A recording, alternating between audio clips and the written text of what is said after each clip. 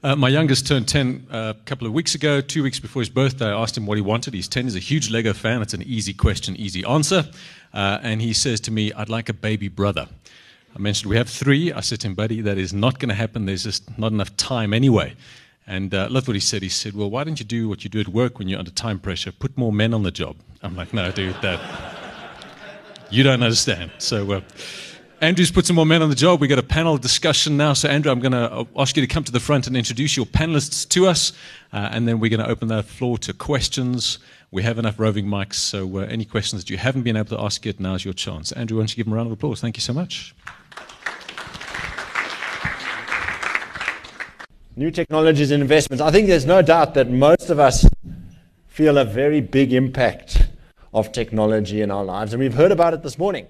So the focus today is very much on investments, asset management, and there are a number of different factors. And even in thinking about preparing for the panel, I realized that the challenge was not how to fill the time, but how to make sure that we didn't overwhelm ourselves with too many different topics to discuss, because there really is a huge amount. And the interesting thing about technology from an investment point of view is that there's the investment side of things, but there's the impact of technology on the economy and on companies, and the impact of that on the decision making of investors. So I've been instructed to call up the panelists one by one. I'm not sure if that's because of like a boxing thing. We're hoping for a real debate going on here. So the first panelist is Meagen Burnett. She's from Prudential. She's the Chief Investment Officer. So Meagen, can you come and join me on the stage here? Sorry, Chief Operating Officer. I'm confused. And then we've got Jason Liddle at the back. He is the head of institutional clients at ABSA Investments. So if Jason can join us on the stage. And then finally, we've got Neville Chester. He's one of the senior investment portfolio members of Coronation. And he's going to be joining us as well as soon as he can get a mic. So yeah, we have what's useful about the panel we've got is that they do have very different skill sets, and that's quite valuable. So we do have not a chief investment officer, but an operating officer. And the valuable thing about that, obviously, is we can explore the impact of technology on the operations and the efficiencies and the cost savings that asset managers can achieve. We've got someone who is more client-facing, and obviously there it's very much discussing the aspects of advice, robo-advice, those sorts of things, algorithms, and the ability to customize investment portfolios for individuals, and finally the investment decision maker. What is the impact of technology on decision making and on portfolios and the construction and the selection of stocks? So yeah, without further ado, we are going to try and explore 5 sort of broad themes. One is technology as a threat. The other one is technology as a decision-making tool for the asset manager. Then technology and its impact on the actual environment and stocks, and whether technology is truly a game changer. In other words, you should just have technology stocks and forget about everything else in your portfolio, or if there is still a need for a diversified portfolio. And then obviously from an operational, as I say, the technology impact there. And the 5th area is the client interaction, the client-facing part. But before I start on those 5 areas, I'm going to ask the panelists one question, the same question to all of them, and that is, what one technological advancement do they think will have the biggest impact on the asset management space in the next 10 years? So, Meagen, if you would mind. Thanks.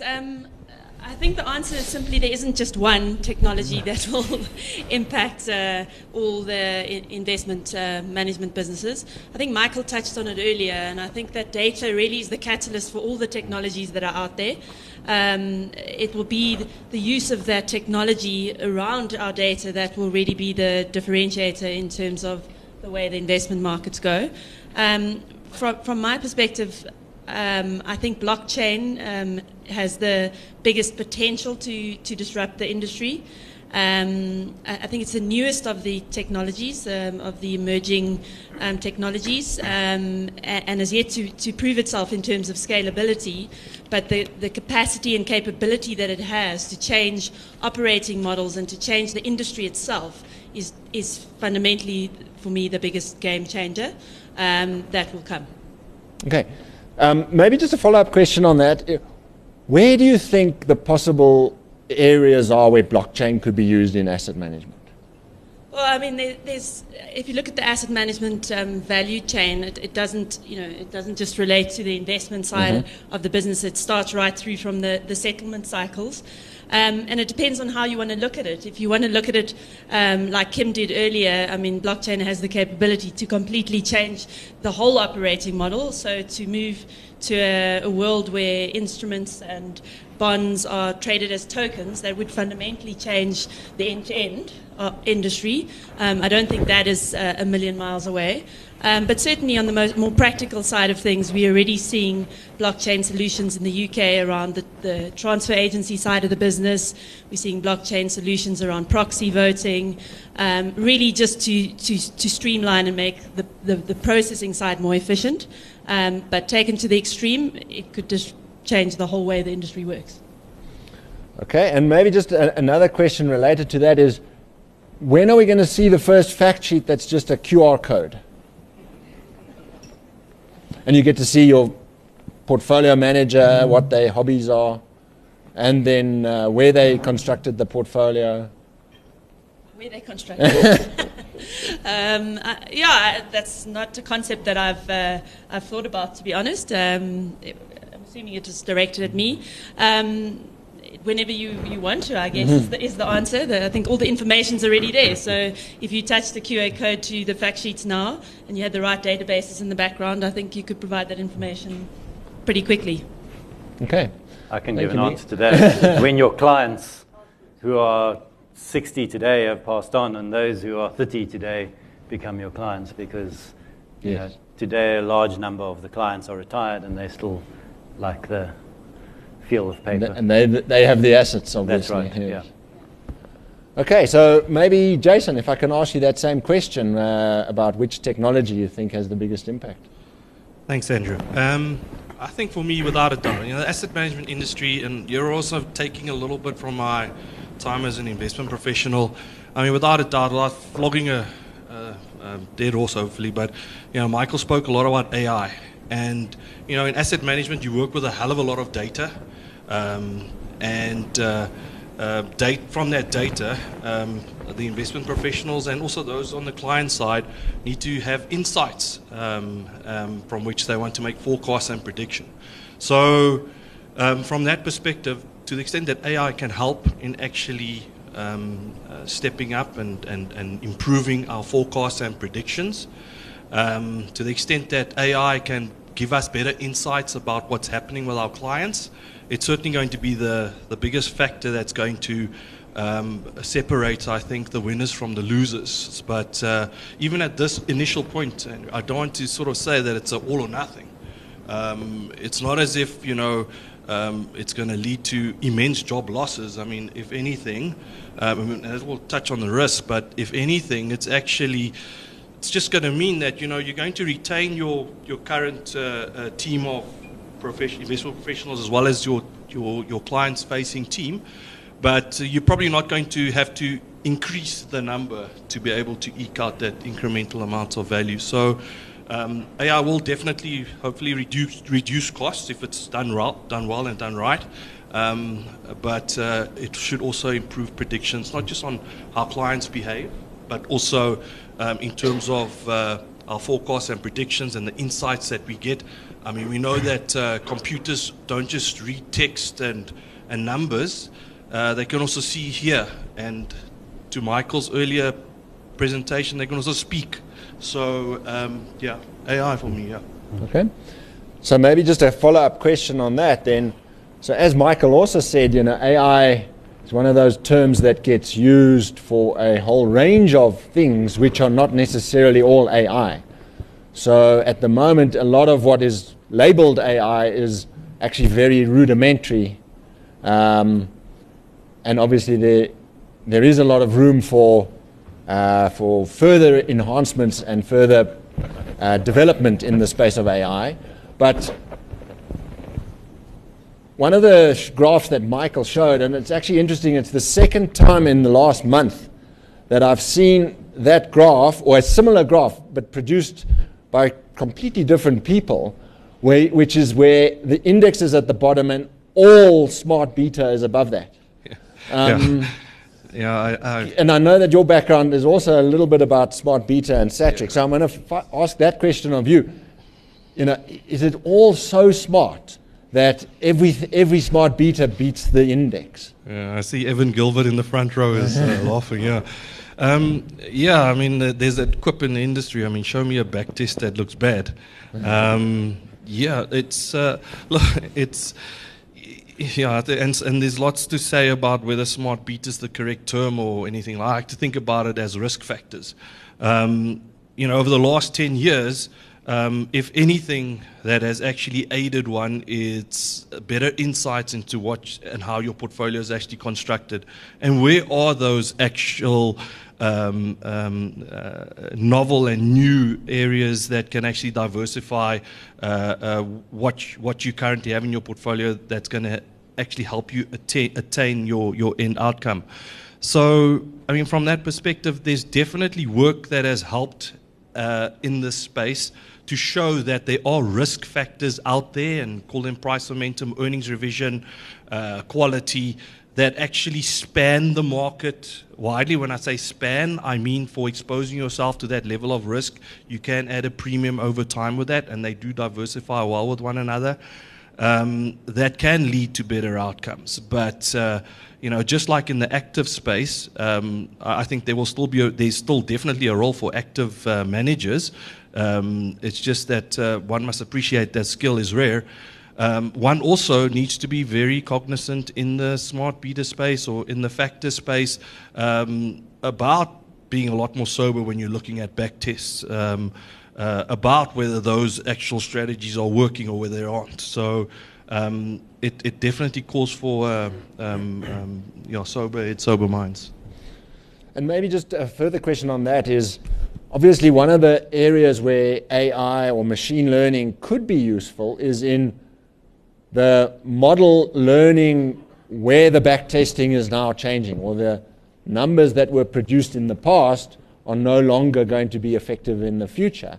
But it feels like maybe we're not at that level of sophistication yet, but maybe that's where we could be going. Yeah, that's right. I mean, in the AI setting, and I know AI is pretty much a salad bowl. Could be from talking about robotics to anything. I suppose we're just talking about those engines that more along the lines of machine learning. This AI system is allowed to learn. It's allowed to make predictions, but it also learns based on the kind of data that it's fed and allowed to learn from as well. And as you say, things change. Capital markets change. The capital markets of 10 years ago even are arguably very different to how things function today. Investors' behaviors change. So I think your AI system also needs to cater for that somehow in terms of new data sets, new areas of learning and the like.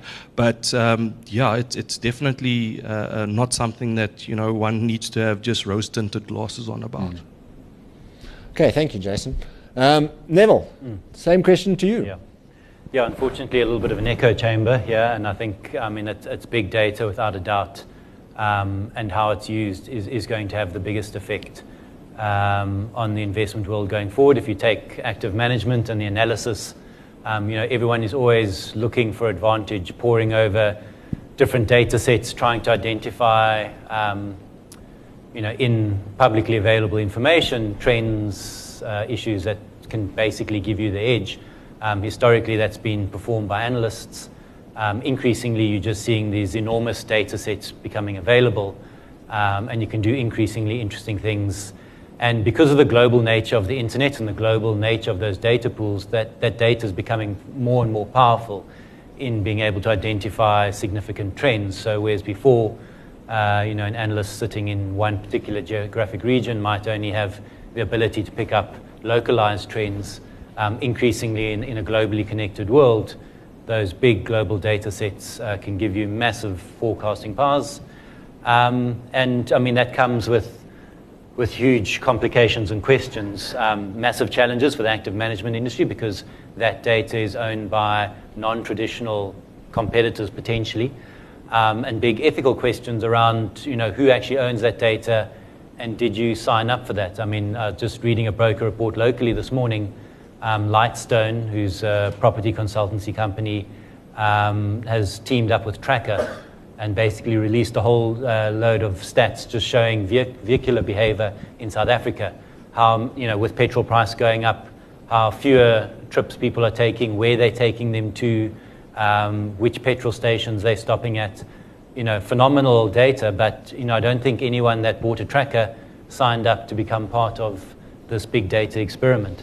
And similarly, when you swipe your Visa card, when you carry your Android phone around, you are providing a huge amount of data to these industries, and what they can do with it is a big issue. And is that public information? One can argue individually it might be irrelevant, but when you sum it into these big pools, you have material non-public information over what potentially 2 to 3 billion consumers are doing, which gives one incredible insights. So yeah, I mean, I think that is without a doubt very, very, and it's rather, AI is coming in, in gradual increments. Big data is here. It is something that's very real and prevalent, and I think will have a big impact in the immediate future. Thanks, Neville. So just on the big data, obviously none of us would argue with the fact that there's lots of data around, but the difficulty is extracting the meaningful stuff. And what's quite amazing is that the same examples actually get trotted out all the time. I mean, not to attack Michael, but I've seen the Walmart parking lot thing from about 6 or 7 different sources now. And it feels like it's this. I've seen the oil one as well. I've seen the hotel one as well. So in other words, it feels as though even though there's a lot of data, everyone's got the same idea, everyone's got the same sources. I mean, if I ask people in the room, how many people have News 24 on their phone? If I ask the question, only a few? No, a lot, yes. So in other words, all of those people are getting their news from the same source. So we're, in some ways, there's a convergence of information that we all get the same information all the time, and maybe finding information elsewhere is going to be the edge. But of course, so in other words, it maybe is reinforcing the herd mentality to some extent. Yeah, look, I mean, we know social media platforms like Facebook are echo chambers, and it actually just reflects back to you the news you want to hear. So, I mean, we're all listening to News 24. I'm sure there's some people listening or, prefer other sources who will have a different take. But, it is around, as I said, those other pools of data which arguably aren't in the public domain. So, the big data sets that a lot of the global IT tech companies have aren't publicly available. So yeah, we can all look at Google Maps and we can all have that information, and you can, run a fairly smart software program over that looking for things. But it's really around these bigger, more bespoke pools of data, I think, that there will be interesting things, and that's where the advantage will be. Absolutely right. Today the greatest challenge is that there's too much data. And a lot of it is superfluous. It's around cutting through that and then identifying the trends as well, because sometimes, again, you might see a trend and not understand the reason behind it. So, that's where the interpretation and hopefully, for my career, where the active, analysis of it and trying to understand why a trend might be doing what it is comes into play. So maybe just for one final question on this section for you, Neville, is does Coronation have any ideas of employing a robot to do some analysis at this stage, or is that still a way off? Yeah. Look, at the moment it's more around consultancies. So, I mean, we use various consultancies, again, with different specializations. So at the moment we're using one analysing trends around retail trends in the UK. We are an investment in a company that owns a number of large shopping centres in the UK. So we'll use bespoke projects. It's, again, there's certain companies which have different skill sets or have better data sets than other. So at the moment, it's very much, you don't want to own it. You don't want to have, 1 trillion terabytes sitting in your own office. You want to go specifically on specific projects and focus in on them. But, are we doing it? Absolutely. And I think it's, if you aren't doing it, you will behind a key trend. Okay, let me talk about my 5 technology areas now, maybe. So there is some overlap with what we've already chatted about, but the first one that I wanted to just touch on is technology as a threat.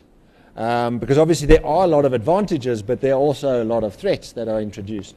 So maybe just, maybe this still for you, Neville, things like flash crashes, the stuff that Michael was talking about getting closer to the JSE, for example. Have you got a caravan outside the JSE where you're actually trading your stocks now, or does it?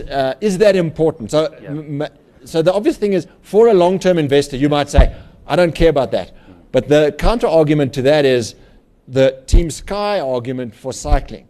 They said, well, we're all world-class, so every second counts. So if I can get my stocks, all of them 0.1% cheaper because of speed of trading, it makes a difference.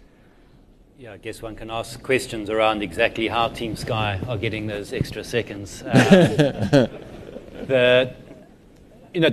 us, you answered, to my question. We are long-term investors. For us, the fundamentals far outweigh the ability to garner a couple of seconds. But there are businesses out there today that is their entire business model. A wonderful stat, which was, I think it was about 10 years ago, the average holding period of a stock on the New York Stock Exchange was about 60 days. Today, the average holding period of a stock, so the average holding period is 2 seconds. That is the average holding period of a stock. And that is just because you have these algos who are let loose and are buying and trading, exactly this in the hopes of gaining infinitesimal, margins.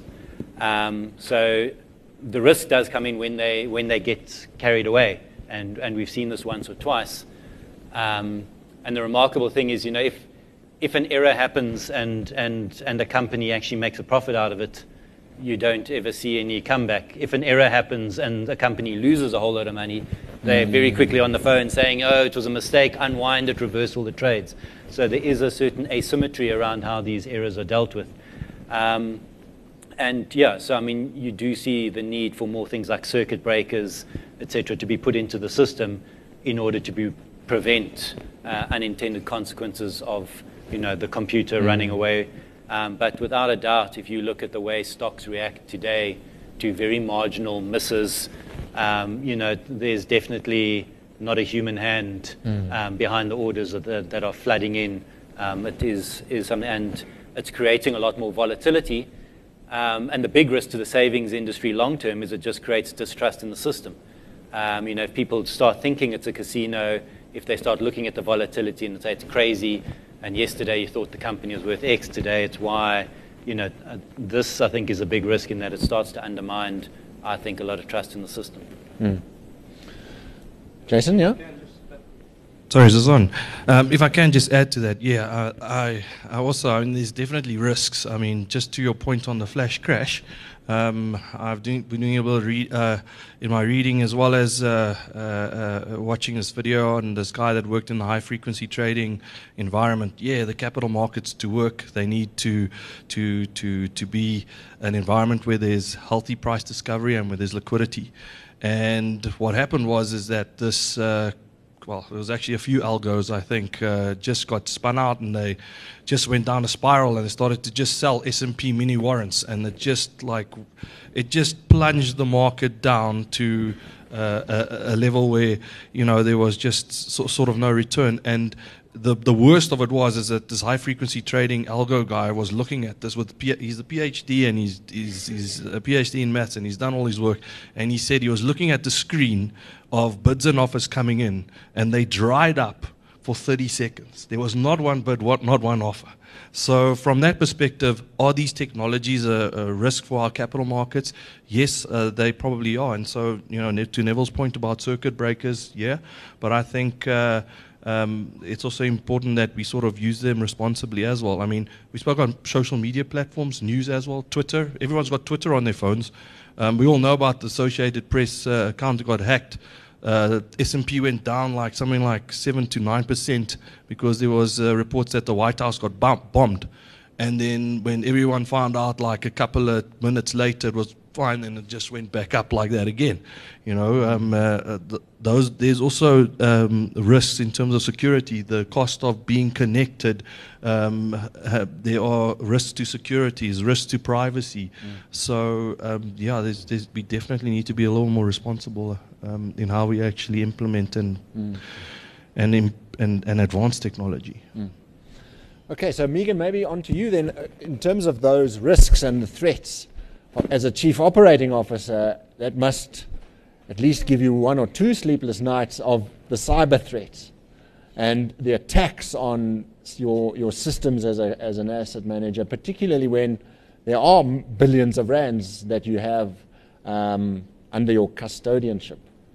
Yeah, I mean, fortunately, the assets in custody are with the custodian, not specifically sitting on my systems, which allows me to sleep a little easier than the banking system. But I think that the big risk on the cybersecurity side is, data has really become the crown jewel. Michael mentioned earlier, data is becoming more and more important. Neville's just mentioned in terms of privacy and where that data goes. And I think for us as an investment community, the biggest risk in our data is the personal data that sits there. It's our client data. It's the exposure of our client data and client lists. I think, we've had examples of that in the industry where things have gone awry.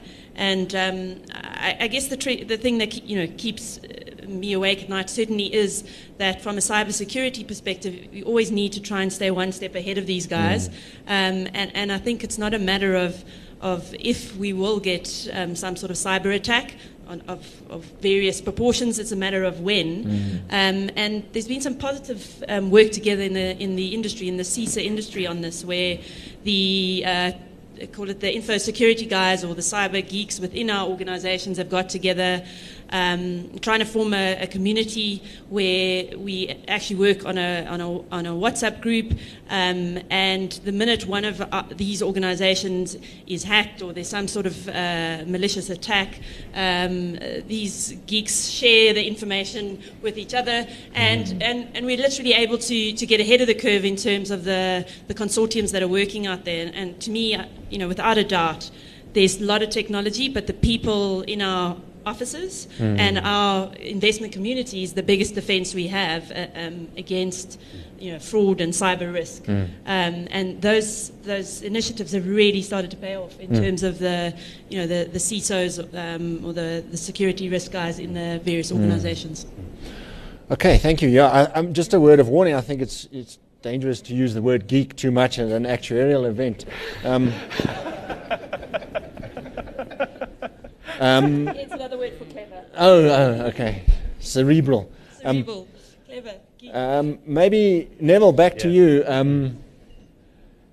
Just the investment theme now. So, as you said, given that you hold for longer than 2 seconds, is a long-term investor 2 hours? Or, but that's not actually my question, really. I'm asking now about the investment theme and game-changer nature of technology. I mean, we know that all the big companies today are the technology firms and the FANGs, and I heard another acronym yesterday, the BAT, which is Baidu, Alibaba, and Tencent.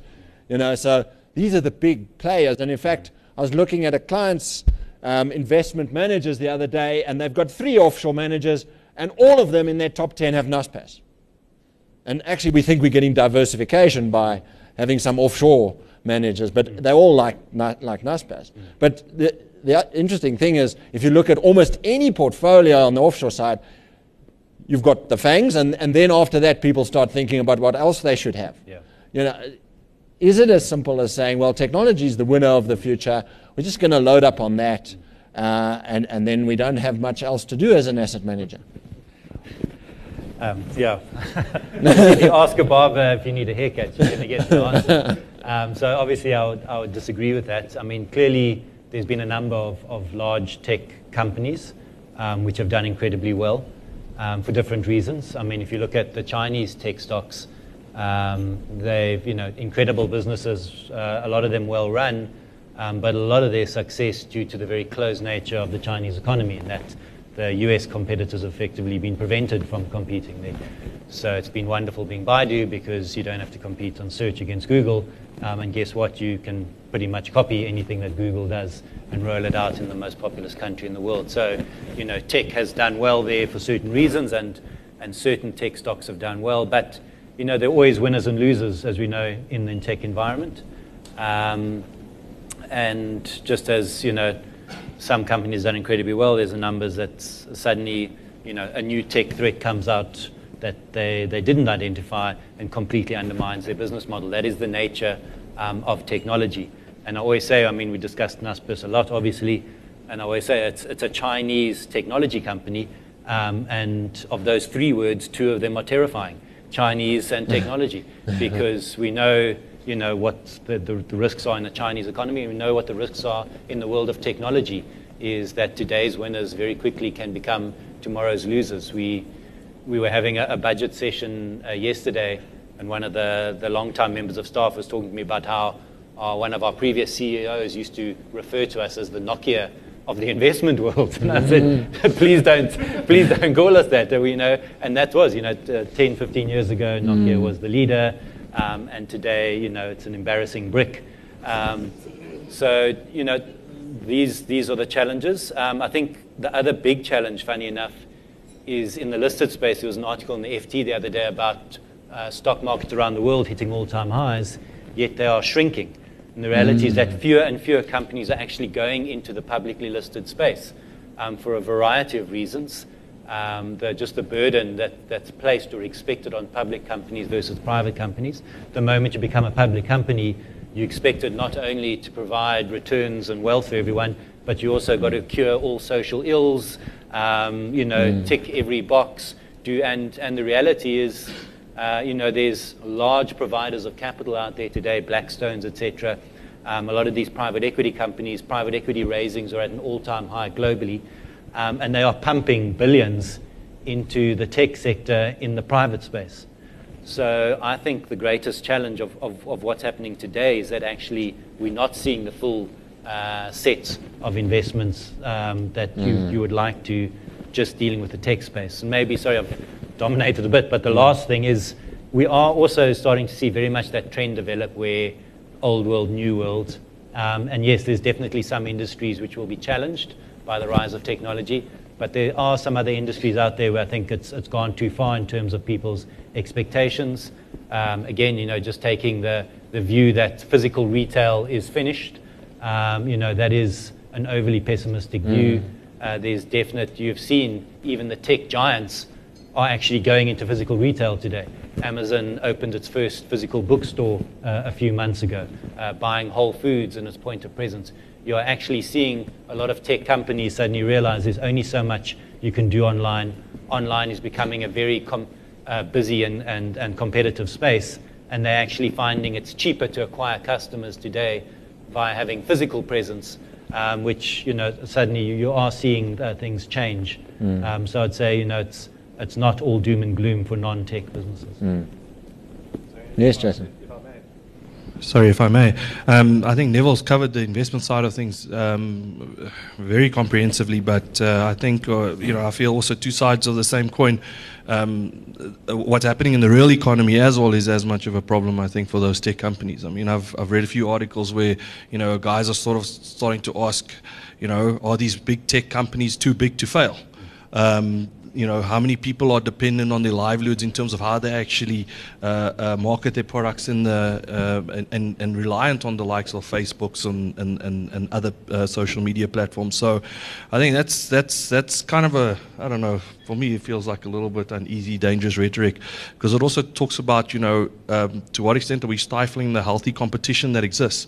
And we know Amazon's got like a massive, like 40% market share of what's happening in the online retail, but they're also straying outside of that because they've got such a hold on an understanding of AI that they're actually moving into the supply chain and the logistics business, and they, the extent to which they are going to be phasing out, and there'll be anti-competitive practices that are outside of their industry even, to Neville's point as well. I mean, I don't know how many more clients or how many more companies I think are going to be coming to market because these big tech giants are being regarded as too big to fail. They are just absolutely becoming behemoths and dominant in not just their own industry but others as well. So the extent to which competition exists is also a concern. Yeah, absolutely. Okay, maybe let's move on then to technology as the enabler or the means to improve efficiency and reduce costs. So, I mean, we heard from Michael, passive is already at zero. What are your thoughts around, maybe for you, Meagen, what are the thoughts around when is Prudential going to offer zero fee products? How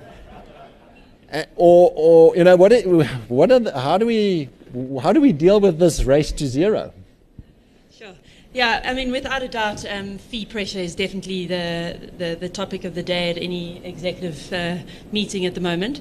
Prudential won't be offering any free index-priced funds in the near future. But I think there is a lot that we can do in terms of helping our businesses towards a lower cost base, certainly not a naught cost base, through technology, and that's even in the active space. I think we've seen it's a bit of a tricky thing depending on the size of your business. We spoke about robotics. Robotics is certainly something that's being used extensively in South Africa, overseas, in our businesses. It's not what we think. It's not a robot that walks around, but wherever there's a repeatable process, where there's data capture, getting investor forms, improving that process, there's a lot of cost you can take out of the chain in terms of introducing robotics and also a better product at the end of the day in terms of quality back to the investors. Other technologies will continue to improve that. We've spoken ad nauseum about AI and machine learning. I think my view certainly is that in time, AI will become the smartest member of your analyst team, not necessarily the only member, but the smartest and the most efficient member. The amount of data that it can process relative to humans is incomparable, and the costs associated with that would also, over time, decrease. So I certainly think there's a lot we can do to reduce costs. But I think for me, and I come back to my initial point, I think the game changer in terms of reducing cost in our industry really comes when the industry starts to collaborate better and have market utility changing type technology. So by that I mean, taking cost out of the downstream chain, not where the IP sits in the investment manager, but in the way we contract. We all do AML, KYC work. Every one of us is onboarding similar clients, pretty much the same clients if you look at the size of the South African industry. There's certainly opportunity there to collaborate better and to build out some sort of technology-based identity utilities that can reduce the cost to the industry and to the investor. And I've no doubt the banks are looking at that within their stables. But again, if we collaborated across industry, I've no doubt there's opportunity to use these technologies to bring lower costs and more efficiency and transparency to our market. Thanks. So you talked about collaboration, and it's a word you used when we were discussing previously, and because and I think it came from a course that you attended at the Singularity University, which is obviously of great interest given the topic that we're talking about. Can you just give us some insight into what those collaborations are about and where those could be of value in this space? Yeah, I mean, I think as I mentioned, in blockchain specifically is a technology that you can implement a private blockchain within your own industry, within your own company, but it's a it's an industry ledger. So if it's going to be a useful industry ledger, then it needs to be used by by the broader industry. And when I was referring to collaboration, it really, we're seeing a lot of it in the UK. I work quite closely with our group there. Consortiums of asset managers, investment managers have got together, and together with the regulator there, which I think is the game changer, to work on making the industry more efficient. We've seen transfer agency businesses, well, that's where they're collaborating at the moment to use blockchain. A lot of these things are in sort of proof of concept stage, but in the UK they've actually gone into live production around the institutional side of the liability management. And I think, as I said, I think the collaboration is really people across the value chain not conspiring or not price fixing, but actually working towards a platform that where there's no IP. I don't think there's any IP in the way we do admin, but there's certainly opportunity to reduce costs if worked well and using technology. Okay. Jason? Just if I may, just a brief segue. I know that, the impetus is around efficiency and all the rest of it, but I mean, we live in a very unique country where there's huge inequality and things like that. So even at my previous employer, one of the major innovation projects that we did was around fractional shares, and to be able to access that very efficiently and at good price, and the platform fees were very low. So, we've got a massive population that had previously not been informed about investments as well, and they also need to be able to access the market, with the 50 rands or the 100 rands out there. And so, Michael Jordan is probably left, but I was quite proud that we were able to take over the mantle and the prize the next year as an innovator based on fractional shares. So access is also a very important part of the equation that you need to address, and technology to actually help you get there as well.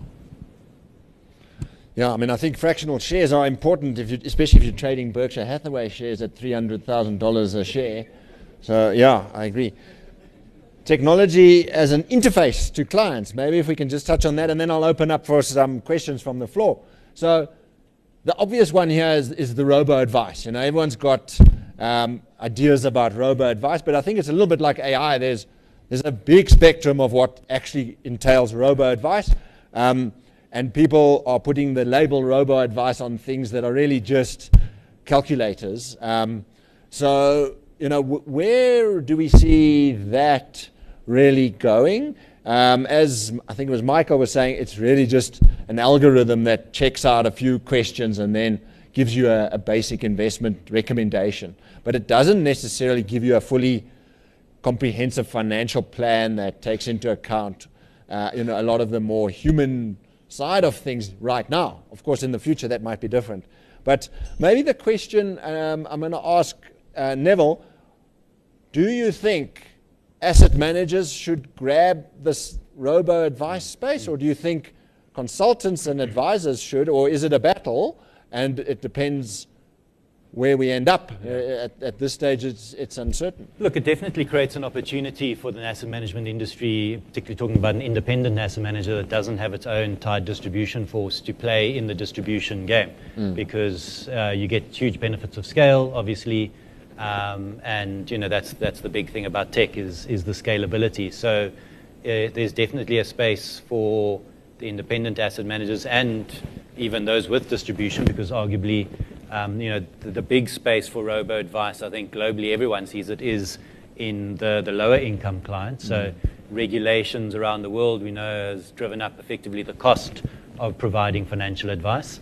In order, to make sure that quality of advice is much better, there's a whole lot more that has to go through. So you've effectively cut out a big chunk of the population that cannot afford to effectively pay for that advice, and that's where robo-advice really comes in.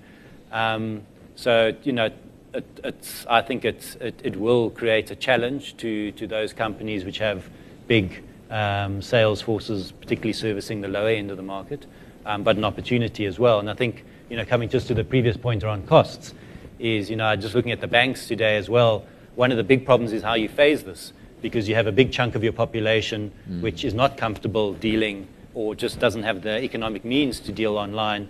So you have to maintain a physical presence and an online presence. So today, in a lot of industries, you find your costs haven't gone down because you're actually running both networks, and you can't cut all your branches at the same time. You have to keep investing. So it hasn't necessarily brought that cost benefit through yet. Meagen, just maybe from the practical side of things, robo-advice tools, is that something that the asset managers like yourselves are exploring at this stage? Or do you believe that you've already got a basic handle on that, or is that not something you're even interested in? You're leaving that to the advisors? I mean, we don't have a tight network as with Coronation, but I think the very basic sort of, call it investor direction, is sitting there in tools on our website. Is it high risk? Is it low risk? I don't really think that really appeals to the sophisticated investor or the investor with a large amount of money. We're not really playing in that sort of easy equity space, where the sort of very low income side of things. I do think there's a huge opportunity for that there, but it's not necessarily something we specifically focused on at the moment. I think as you grow your direct retail book, obviously there are other opportunities with tech that come with that. So Michael mentioned earlier the chatbots. I think ultimately, if you've got a huge call center, there's opportunity to leverage the tech there. And whether people start using that in the advice space, I'm less convinced. I think it works for maybe an insurance product when you're working through a specific type of insurance, but I'm not sure it works as well if you're trying to look at an entire person's financial planning of their entire lifestyle. And Jason, I mean, obviously ABSA is very much in that space of the low-income consumer market, but I know your focus is institutional, but is that something that ABSA on the investment side is doing? Yeah, I think just even internally inside ABSA, I mean, we're trying to become one client-facing organization. We've ring-fenced a hell of a lot of money in favor of a digitization drive around mobile to be able to access all of our products through that specific app. But I think even aside from that, yes, in the institutional space, I don't think there's any sort of substitute for face-to-face interaction. I don't think there ever will. That will ever be challenged as well. But I think in the retail side of things, even though I'm a quant and at heart as well, and even when I started my career, I'm a little bit more sober about like robo advice, also in the way in which it's been implemented now. I think it's just sometimes just a needs tool, and then sometimes something gets spat out. But the generation I think past that is when you start using it as well for if you're engaging in certain behavior, then your AIs can work in the background to say if you're also interested in this fund, others like you in a similar risk bucket have also been opting for this strategy, and there's a lot more critical, I think, analysis and thinking and understanding of what's happening in customers' behavior. And I'm not sure that I've seen too much of that next generation robo advice in the South African market. So there's much to be said there. But even there, we're all humans. So even if I'm I think hopefully not technologically challenged, I'm happy to use a tool, but at some point I want to speak to someone still. So, yeah, that's my... Yeah, thank you. I mean, I think you're right. We are all human at this stage, but given that the future we're looking at, we're not all going to be human in the future in terms of workers. But, and I think Kim's already halfway there, it seems, from a sleep point of view. She's already adopting robotic techniques there. I'm standing because I'm conscious that we just need to open the floor for a few questions. So we only have a few more minutes left. So, yeah, question? Hi, thanks. Just a question about the extent to which big data would allow for international fund managers to come and compete for South African mandates. I mean, there's a home bias well established in terms of investors having a bias towards stocks in their own countries, and obviously the extent to which South African analysts better know the South African environment better. How much to extent do you think that's going to be challenged by big data sets and potentially big brands and lower costs associated with that scale? Thank you. Anyone want to take that? Yeah, I don't necessarily see it as being game-changing for the domestic environment. I think again, there's still a localism that people like. I mean, to your point, people like dealing with local people, and even, we find the success of some of local managers with their global products, funny enough, is because South Africans would prefer to deal with a locally based asset manager that's investing globally, and I think that's still a big barrier. Secondly, we know there are a number of global players here prevalent already playing in the market, so I think certainly in the institutional space, we've already seen the offshore element pretty much move to a lot of, large global players. So to the extent that you say, could a global manager offer a pure SA product that will perform in line?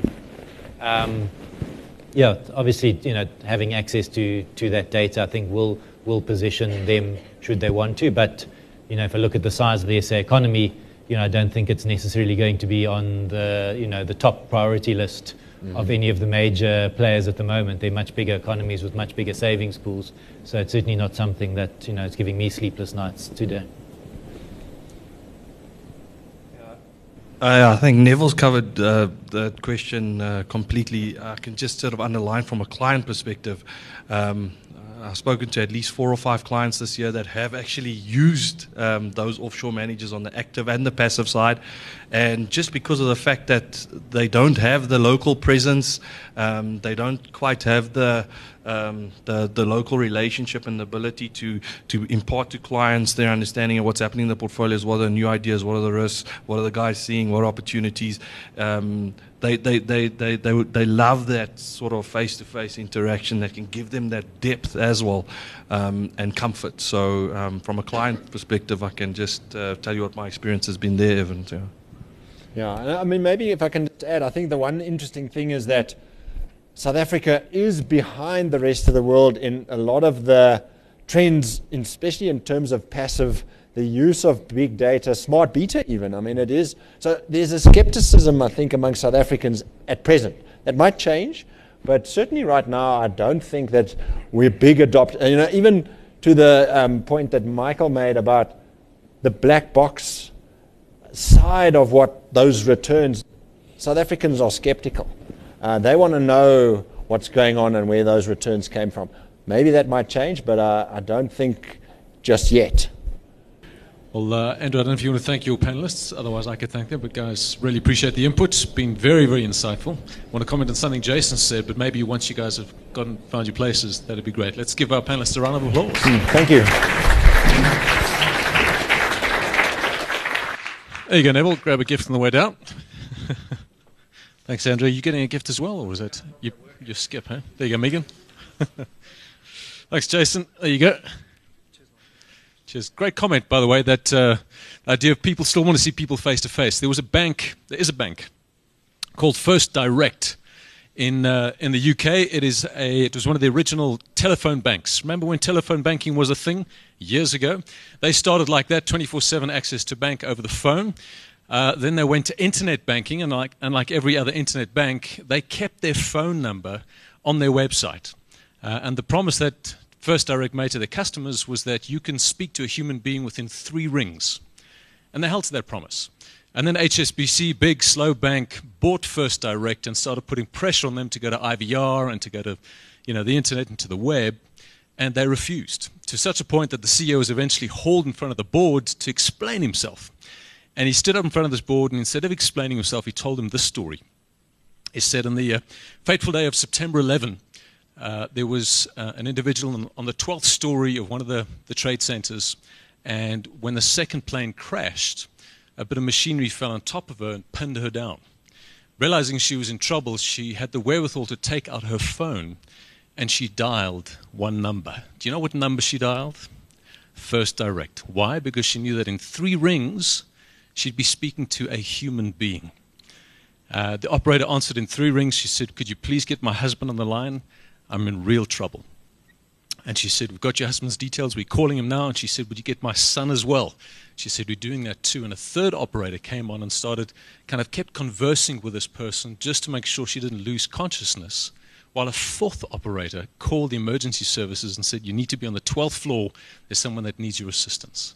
Long story short, 45 minutes later, they broke into the 12th floor, rescued this lady's life, all because she phoned a bank that promised a human being at the end of 3 rings. I like that story. Because for all the technology we have, we're human beings. We want to speak to another human being. And now you have a chance to speak to more human beings as you have lunch, by the way. So lunch, can you believe we got emotional at an actuarial conference? Lunch on the right-hand side, as you go out, just turn right and right again. There's a whole separate hall for us. Help yourself. We will see you in an hour's time, almost an hour. We're going to get back at 1:45. So 13:45, we'll see you back here. Enjoy your lunch.